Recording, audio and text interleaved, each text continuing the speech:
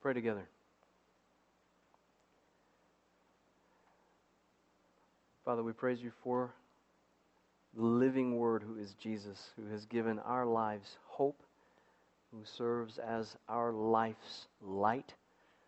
God, as we look forward to His return, you have called us, your church, to be about your work, that of glorifying you, as we live faithfully in light of all the promises you have given us. Father, might we be men and women who know who you are as you have revealed yourself to us in the Scriptures. Lord, we thank you for how your word directs our worship.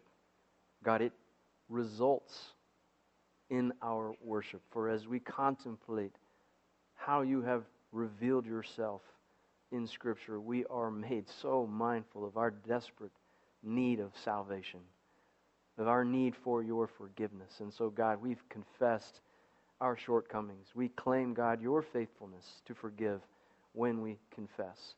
And we give you thanks because you are faithful, we may be forgiven. Because of Christ's sacrifice, we may stand before you in confidence. Lord, and as we look forward to our Savior's return, you have given us a work to which we are to be about. We ask, God, that you would just remind us this morning of all that you have done for us, of what you are doing for us, and God, what you will do for us when you return. May we be faithful. Would your word now, we pray, would your word open our eyes to our great need of your gospel.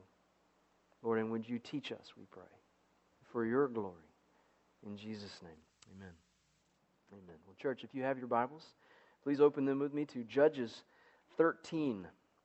Judges 13. When we last looked at Israel's judges some 3 weeks ago, prior to our Easter-inspired hiatus, we considered Jephthah, the reproached, rejected, and then restored Savior who recounted before Israel's enemies God's salvation story. But when the time came, displayed imperfection in salvation. As in his ungodly zeal, Jephthah made this crazy vow, which led to the death of his only child. He then followed this up with his unrestrained extermination of the arrogant Ephraimites. It was a frightening act of fratricide. And we concluded with the observation that Jephthah's story revealed Israel's continued Canaanization while offering glimpses of God's promised salvation. For the Messiah's birth, like Jephthah's, would be scandalous. He would be despised, rejected by those he came to save. And his life story is God's message of hope, the gospel. Jephthah,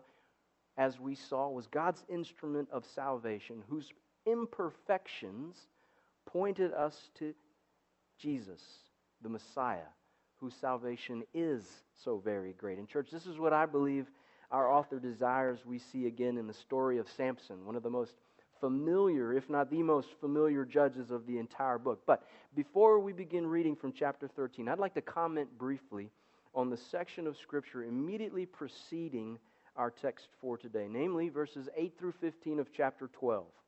8 through 15 of chapter 12. So if you have an NIV, you'll notice this portion of the story is subtitled Ibzan, Elon, and Abdon.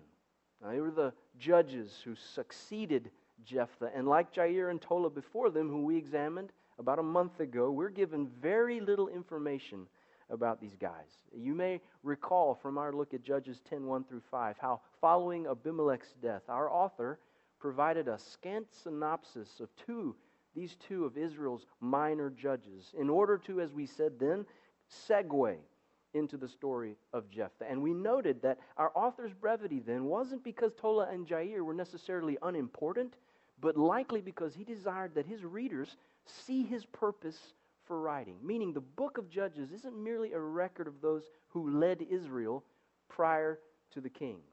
This isn't a work of history, so to speak, like that of, say, Josephus, where the historian records as much as he can find in order to capture the past to the best of his ability.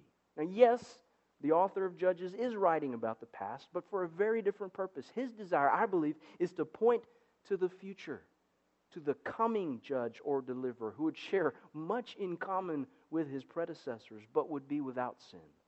And thus I believe these little interludes of sorts serve to keep our author's end in mind. As here, chapter 12, verses 8 through 15, we're given little more than the three judges' names, that they had numerous children. It's a fact which stands in sharp contrast to Jephthah, that they led Israel for a period of time and then died. And such a lack of information is rather jarring when we compare that to the full 3 chapters we saw together with Jephthah. And it's going to be even more so when viewed in light of Samson's 4 chapters. And I believe that our author once again employs brevity to keep us from fixating on the judges themselves. He also continues to remind us as readers of Israel's cultural assimilation, because you'll notice the glaring absence in these verses of any reference to Yahweh or to the land's rest. In every instance prior to Gideon, a judge's tenure ended with a statement like, and the land had rest, or the land had peace for 40 years, or something to that effect. And yet following, we see these examples following Gideon, but we see these examples in chapter 3, verse 11. We see it again later on in chapter 3 in verse 30. We see the same reference in chapter 5, verse 31, and then again in chapter 8 and verse 28. However, after Gideon's tenure, they're replaced by a simple statement that so-and-so led Israel for however long it was. And it's a change that I believe reveals the growing absence of God's rest, even when Israel wasn't enslaved to a foreign power. So as the judge's story progresses, we see the cancer-like effect of Israel's sin as their hope, their joy, their peace, and their plenty is replaced by sadness and despair, and war, and paucity. Even in times when they had much and they were free, they display a discontentment revealing spiritual and poverty and slavery. And so as we look to verse 1 of chapter 13, bear in mind that despite 3 successive leaders whose terms have been marked by plenty and peace, evidenced by Ibzan's many children and Abdon's many grandchildren, each of whom had a fancy ride, Israel is still far from the Lord. And as we'll soon see, rather than crying out for relief, they're now coexisting with their Philistine enemies. They even react negatively to their deliverers' efforts to change the status quo. So these are the depths to which Israel has fallen as the curtain rises in chapter 13. And so I invite you to follow along now as I begin reading from verse 1. There, chapter 13, where our author writes, "Again the Israelites did evil in the eyes of the Lord. So the Lord delivered them into the hands of the Philistines for 40 years. And let me pause briefly just to state the obvious as our first point for this morning, and that is the just nature of God's wrath. The just nature of God's wrath. And I would hope that by this stage of our study, these words are beginning to sound familiar. We've heard this refrain sounded a record 5 times now. And this doesn't include the reference given in chapter 3 and verse 7, because there it only reads, the Israelites did evil in the eyes of the Lord. Now, granted, that was clearly not the start of Israel's sin, but I'm only counting from verse 12 in that same chapter, where our author first employs the adverb again to describe Israel's return to the very practices of forgetting the Lord and serving idols that had prompted God's initial anger and punishment at the hands of Cushan-Rishathaim and the Arameans. And so we've seen these words before, and so we won't tarry, except to point out the order in which all of this takes place. First, Israel sinned again. And then God punished them. Cause and effect. Action, reaction. Sin results in suffering. Disobedience in punishment. There's a natural order to what we're seeing here. And church, this comes as no surprise, right? I mean, we would all agree with these statements. This formula is one that's recognized the world over. It's even a noted law in nature. For every action, there is an equal and opposite reaction. Newton's third law, right? So we would all concur that the order here of Israel's sin and God's judgment is natural. We might also say it's just or it's right. And yet, isn't it amazing how often we, like the Israelites, sin, mess up, foul up, do evil? in the eyes of the Lord. But the moment we're delivered over into judgment, we cry out, why? Why? That's not fair. I didn't deserve that. We behave like the motorist who's going 60 on 50, headed to Ocean City for the beach. He gets pulled over by the trooper for speeding. He's shocked, isn't he? He's shocked. In rage, he responds to his bride's gentle reminder, I told you to slow down, honey, by pointing out the numerous other beachgoers all going faster than he. Why was he the one that got pulled over? This is hypothetical, just in case you were wondering. Why did he get pulled over? It just isn't what? Fair. Just isn't fair. And reading these words on paper, I would imagine that we would all quickly agree that sin deserves God's punishment. Even those who are struggling with the concept of God would claim justice for those wrong, particularly when they're the victim. And yet, when it comes to the nature of God, we struggle to view his wrath as just, choosing instead to dismiss it in favor of his love, as if we can dictate God's character based on our personal preferences. It's like building a burger at Five Guys. We behave as if we can create the God of our choice and that he'll then be real. Friends, I believe that this fantasy reveals nothing more than the truth of our inheritance of our first parents' sin. For this was their failing, wasn't it? The serpent told Eve, he didn't really mean what he said. You can decide what he meant. You can choose what's right because you're God. You don't need him. Fruit won't kill you. It'll only make you wise. Have you been struggling with the reality of God's just wrath? Maybe you're experiencing it. And this doesn't necessarily mean that your life is marred by physical illness, material poverty, and relational dysfunction, because remember, Ibn, Ellen, and Abdon, you may very well be as wealthy, influential, and powerful as President Donald Trump, and yet remain under God's wrath, as evidenced by a disquiet in your soul, a discontentment in your heart, and a distraction in your mind that you simply cannot address. Israel sinned and God responded justly in wrath, delivering them into the hands of the Philistines for 40 years, at which point we're told, verse 2, a certain man of Zorah named Manoah from the clan of the Danites had a wife who was sterile, remained childless. The angel of the Lord appeared to her and said, you are sterile and childless, but you are going to conceive and have a son. Now see to it that you drink no wine or other fermented drink, and that you do not set anything unclean or eat anything unclean, because you will conceive and give birth to a son. No razor may be used on his head, because the boy is to be a Nazirite, set apart to God from birth, and he will begin the deliverance of Israel from the hands of the Philistines. Then the woman went to her husband and told him, a man of God came to me. He looked like an angel of God, very awesome. I didn't ask him where he came from, and he didn't tell me his name, but he said to me, you will conceive and give birth to a son. Now then, drink no wine or other fermented drink, and do not eat anything unclean, because the boy will be a Nazirite of God from birth until the day of his death. Then Manoah prayed to the Lord, O Lord, I beg you, let the man of God you sent to us come again to teach us how to bring up the boy who is to be born. God heard Manoah. And the angel of God came again to the woman while she was out in the field, but her husband Manoah wasn't with her. Let me pause there, church, to note the richness of God's grace. The richness of God's grace. We've observed the just nature of God's wrath. Here, I believe our author directs us once again to see the richness of God's grace. And I believe he does so in at least three ways. First of all, in the conspicuous silence that separates verse 1 and 2, by which I mean Israel has sinned.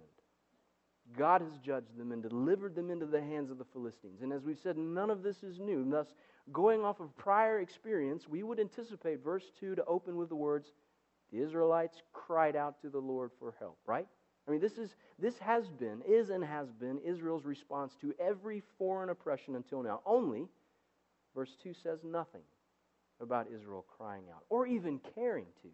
It would seem that they're quite content to be under the thumb of the Philistines, or they're so disillusioned by religion that they've given up any hope of rescue. And yet, what does our God do?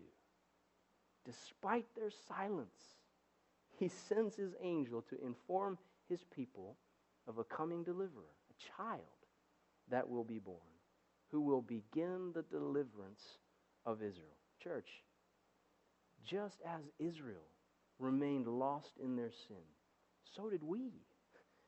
At one time, we were just as Israel was, dead in our transgressions and sins, following the ways of this world and of the ruler of the kingdom of the air, the spirit who is at work in those who are disobedient.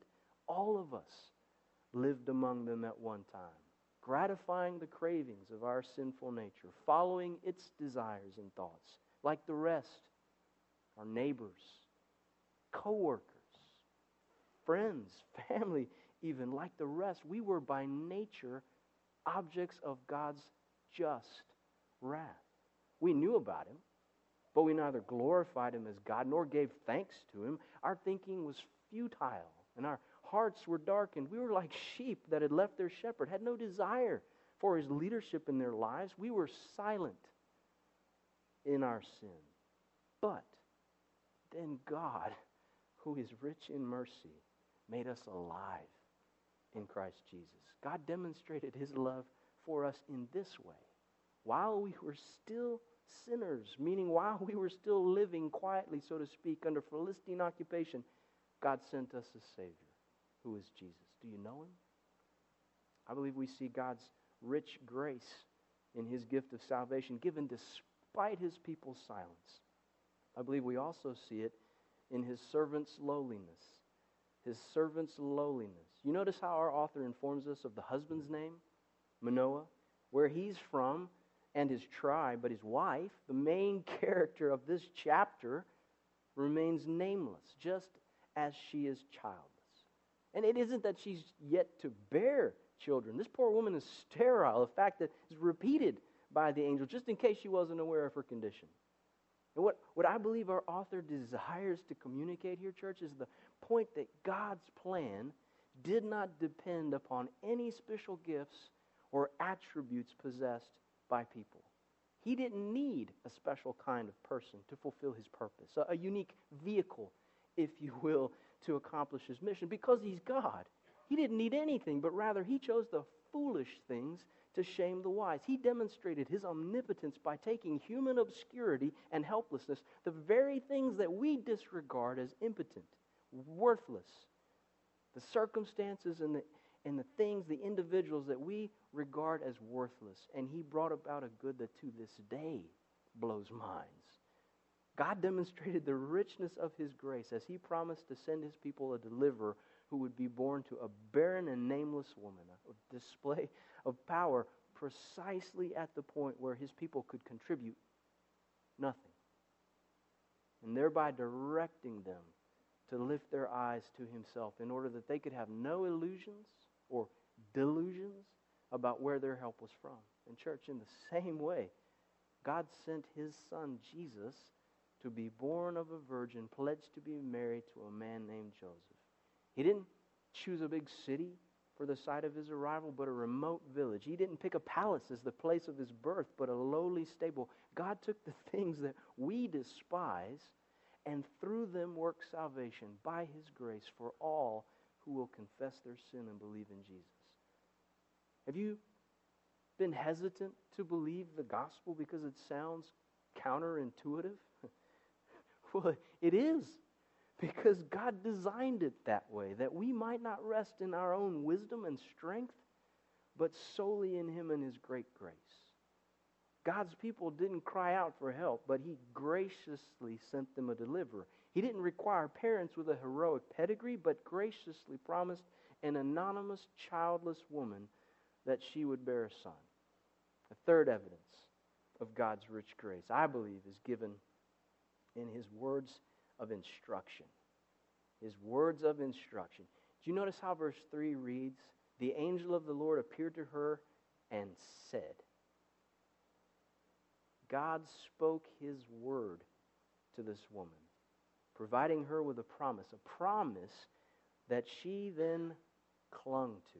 As verse 6, we're told how she went to her husband to tell him about all that had happened. And she notes how the man had to have been an angel of God because he looked very awesome.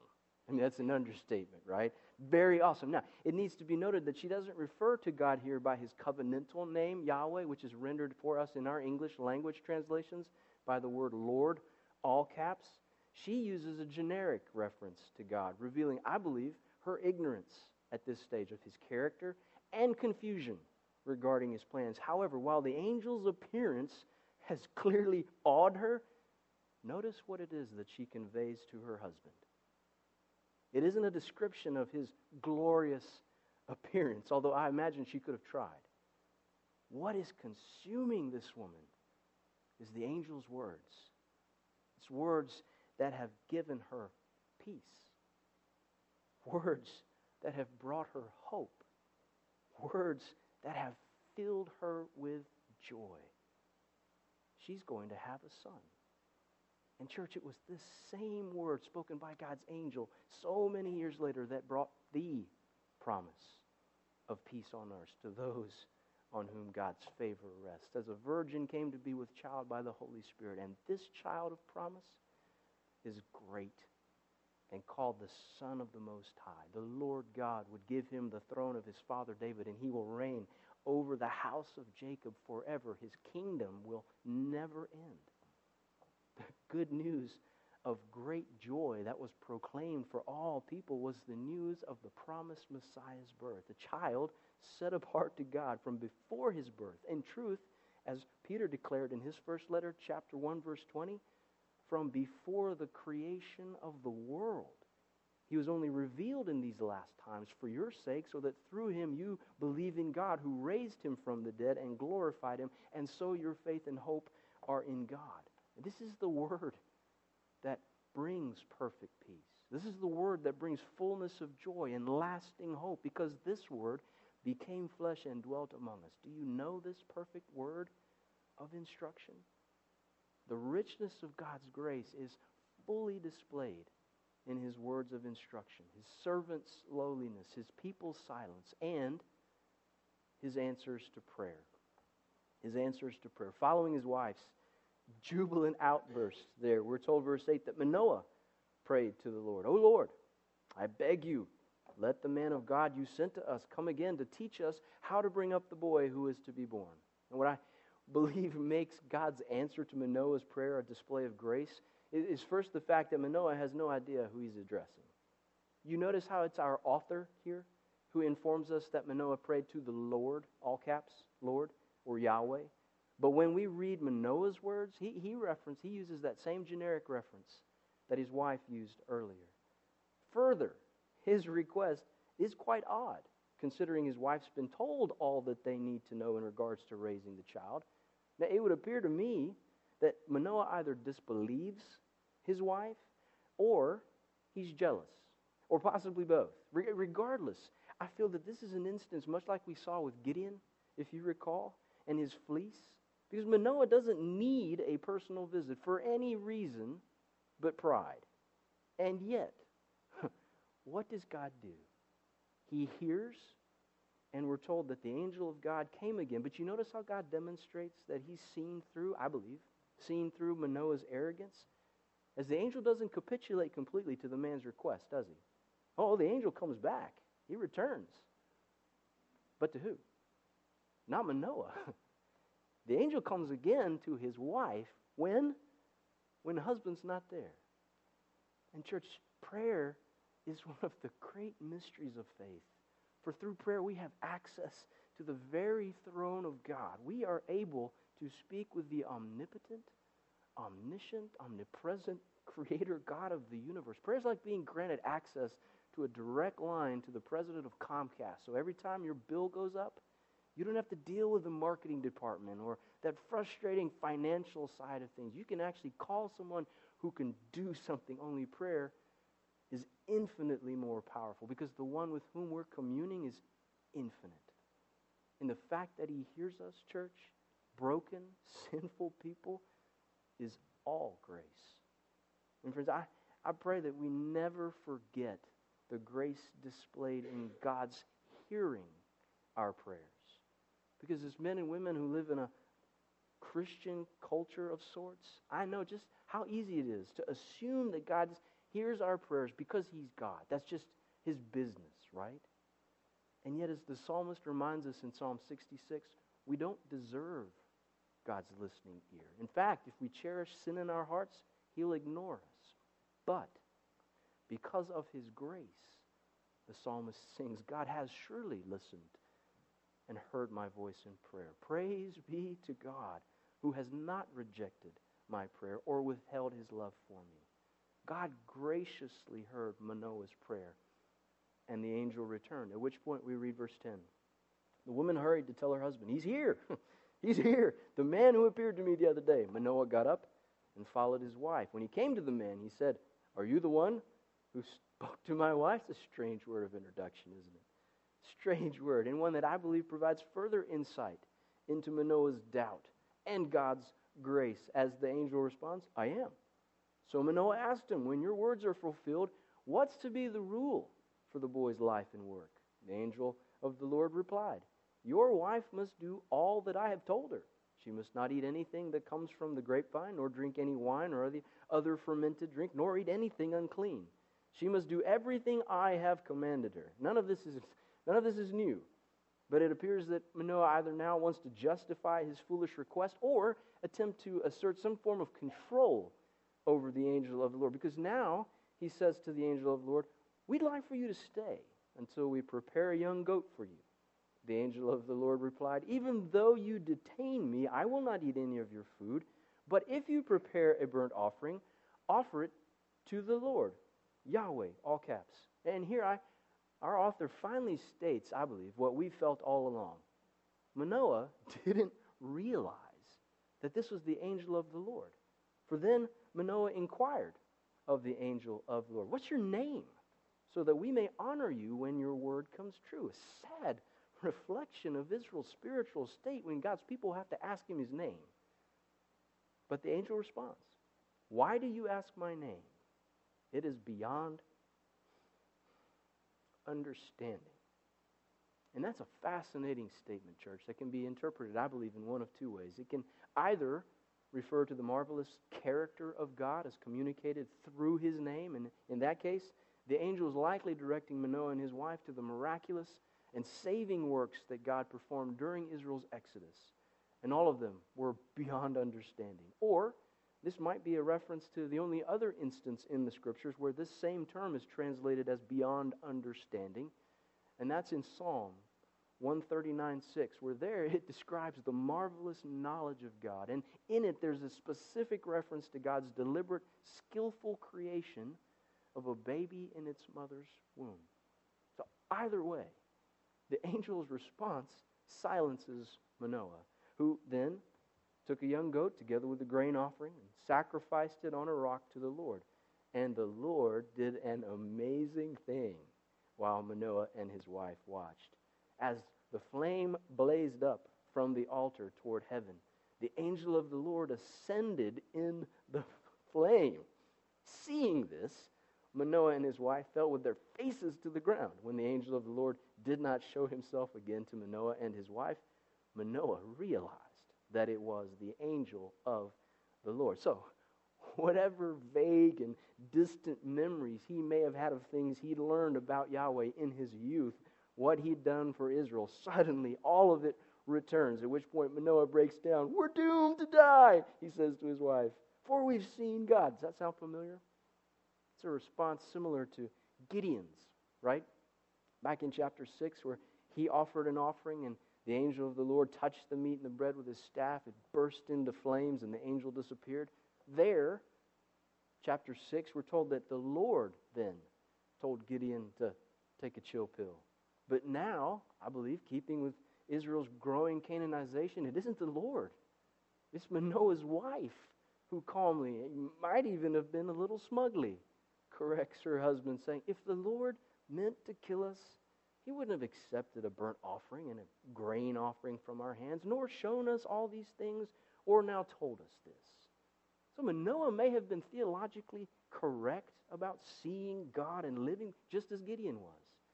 But he fails to display any appreciation for what God was doing.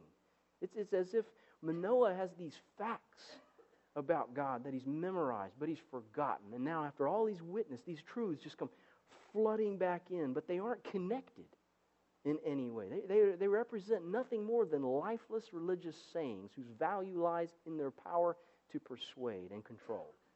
Manoah's knowledge of God here is like that, I believe, demonstrated by many liberal biblical scholars today who don't actually believe that the God of the Bible exists. However, they study the Bible because of its influence on culture, its impact on literature and history. For these individuals, statements like that referenced here by Manoah are simply examples of religious language reflecting the social guardrails of man-made belief systems where fear is what is induced to control. What's glaringly absent is any sense of relationship or of personal connection between the words of the angel and the person of the God who actually spoke them. And sadly, it's not the leader of the home here who finally connects the dots. It's Manoah's unnamed and formerly sterile wife, who then, verse 24, we're told, gave birth to a boy and named him Samson. He grew, and the Lord blessed him, and the Spirit of the Lord began to stir him while he was in Mahane Dan between Zorah and Eshtaol. So we've noted the just nature of God's wrath, the richness of his grace. As we close, I'd like to note, like we talked about with our kids, the light of his promise. The light of his promise. And I believe that this truth is communicated in two ways. First of all, in the birth of God's promised deliverer, Samson. And in this fulfillment of his promise, God demonstrated, as one pastor theologian noted, that he didn't merely raise up a deliverer who was, as it were, already available, like Othniel or Ehud. Rather, he grew one, I love this phrase, from scratch. He grew one from scratch. Church, I believe it's essential that we see this, in seeing this truth, that we're not misled to think that Yahweh's salvation is ever an ad hoc, band-aid affair, a piece of divine crisis management instead of a plan that he has had far in advance. The beauty of God's great salvation is that it was planned from before the foundations of the earth were spoken into being. And it was then first promised to Adam in the garden when, following his sin, God declared that one day the offspring of a woman would crush the serpent's head. And friends, the thread of that gospel promise then runs throughout the tapestry of Scripture, revealing God's great salvation. And so I believe we see the light of God's promise in the birth of his promised deliverer, Samson, whose name, ironically, means little son. S-U-N, son, not S-O-N, son. Or it can mean sunny boy. It's quite bucolic. But it would be nice for us if this reference was to God's light or to Yahweh's Son. However, the most common explanation for this name is that it referenced the Philistine solar cult that served as the background for all of the Samson narratives. And so what I believe this name communicates here is once again the focus that we've seen exhibited by our author from the very beginning, and that is to shine his light, pun intended, on Yahweh and his great salvation, as even though Samson's parents, in the naming of their son, show deference to a sinful Philistine idol, God still graciously fulfills his promise. So we see the light of God's promise in the birth of his deliverer. And second, in the terse summary of this Savior's childhood, which I believe is intended once again to point us to the light of the world, whose own childhood the gospel author skipped over in favor of his birth, infancy, and ministry narratives. And I believe that the brief summary of Samson's early years reflect those of Christ in the Gospels. And so we might be directed to see how the light of God's promised salvation is Scripture's story. From its beginning in Genesis to its end in Revelation, the Bible is the story of God's great salvation. As he, God the Son, came in human flesh, the light of the world, the Word was born of a virgin, lived and walked amongst his creation, fulfilling God's law perfectly before dying in our place. He was buried in a tomb for 3 days before he rose again, the event that we celebrated last week. Do you know this Jesus? I pray that you do, because we all face God's just wrath, no matter how hard that is to accept. And on our own, we would all perish. But God's grace is so rich that He sent His Son to stand in our place. I pray that you know this promise. And the light of this promise is shining in your life, filling your heart with unspeakable hope and your soul with unshakable joy. But if not, then as we close our service in a moment and as we sing, trust and obey, for there's no other way to be happy in Jesus. I'm going to be standing down front. I would love to speak with you about this. And if you're here this morning and maybe you've been following Jesus, but simply not publicly, you've never taken a stand before your church family or any others to declare, I am a follower of Jesus. His light shines in my life. Then maybe God would lead you to make that public today. For the Bible is clear. If we're ashamed of Jesus now, then He'll be ashamed of us when He returns. Let's pray, would you? Father, you are good. And as we see your word constantly draws our eyes to see who this Jesus is, our Savior, and makes clear our need of His forgiveness. God, thank you for the reminder, gospel reminder of how this was worked for us by your grace. How rich is your grace. Lord, we pray this morning that if there are any who have never experienced this grace, that this morning, having heard your gospel, God, you have brought life as only you can bring. And Lord, this would lead us to then acknowledge a work that we may not even be able to explain, but a drive that we feel to confess our wrongdoing and believe in this man, Jesus. Lord, we pray that this would be your glorious result today. We pray in your name. Amen.